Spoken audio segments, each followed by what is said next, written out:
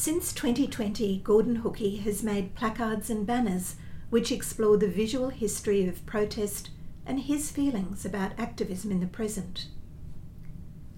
The new commissions are inspired by banners Hookey made for use in the public realm at Invasion Day marches and rallies recognising the Aboriginal resistance fighter, Dundalli.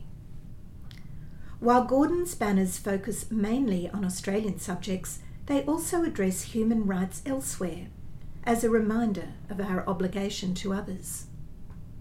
For this new body of work, Hookey revisited his 40-year-old poster archive, which he plastered to a wall of his studio. The 8 banners on display take inspiration from this personal collection, which covers subjects including land rights, refugee advocacy, revolutionary leaders, deaths in custody, health campaigns, and Indigenous excellence in sports, arts, music and theatre. Conceived with a primary side and a reverse that features an Aboriginal flag or heart or one of Hookey's dot and pixel paintings, the banners comprise a punchline first and then something that happens afterwards.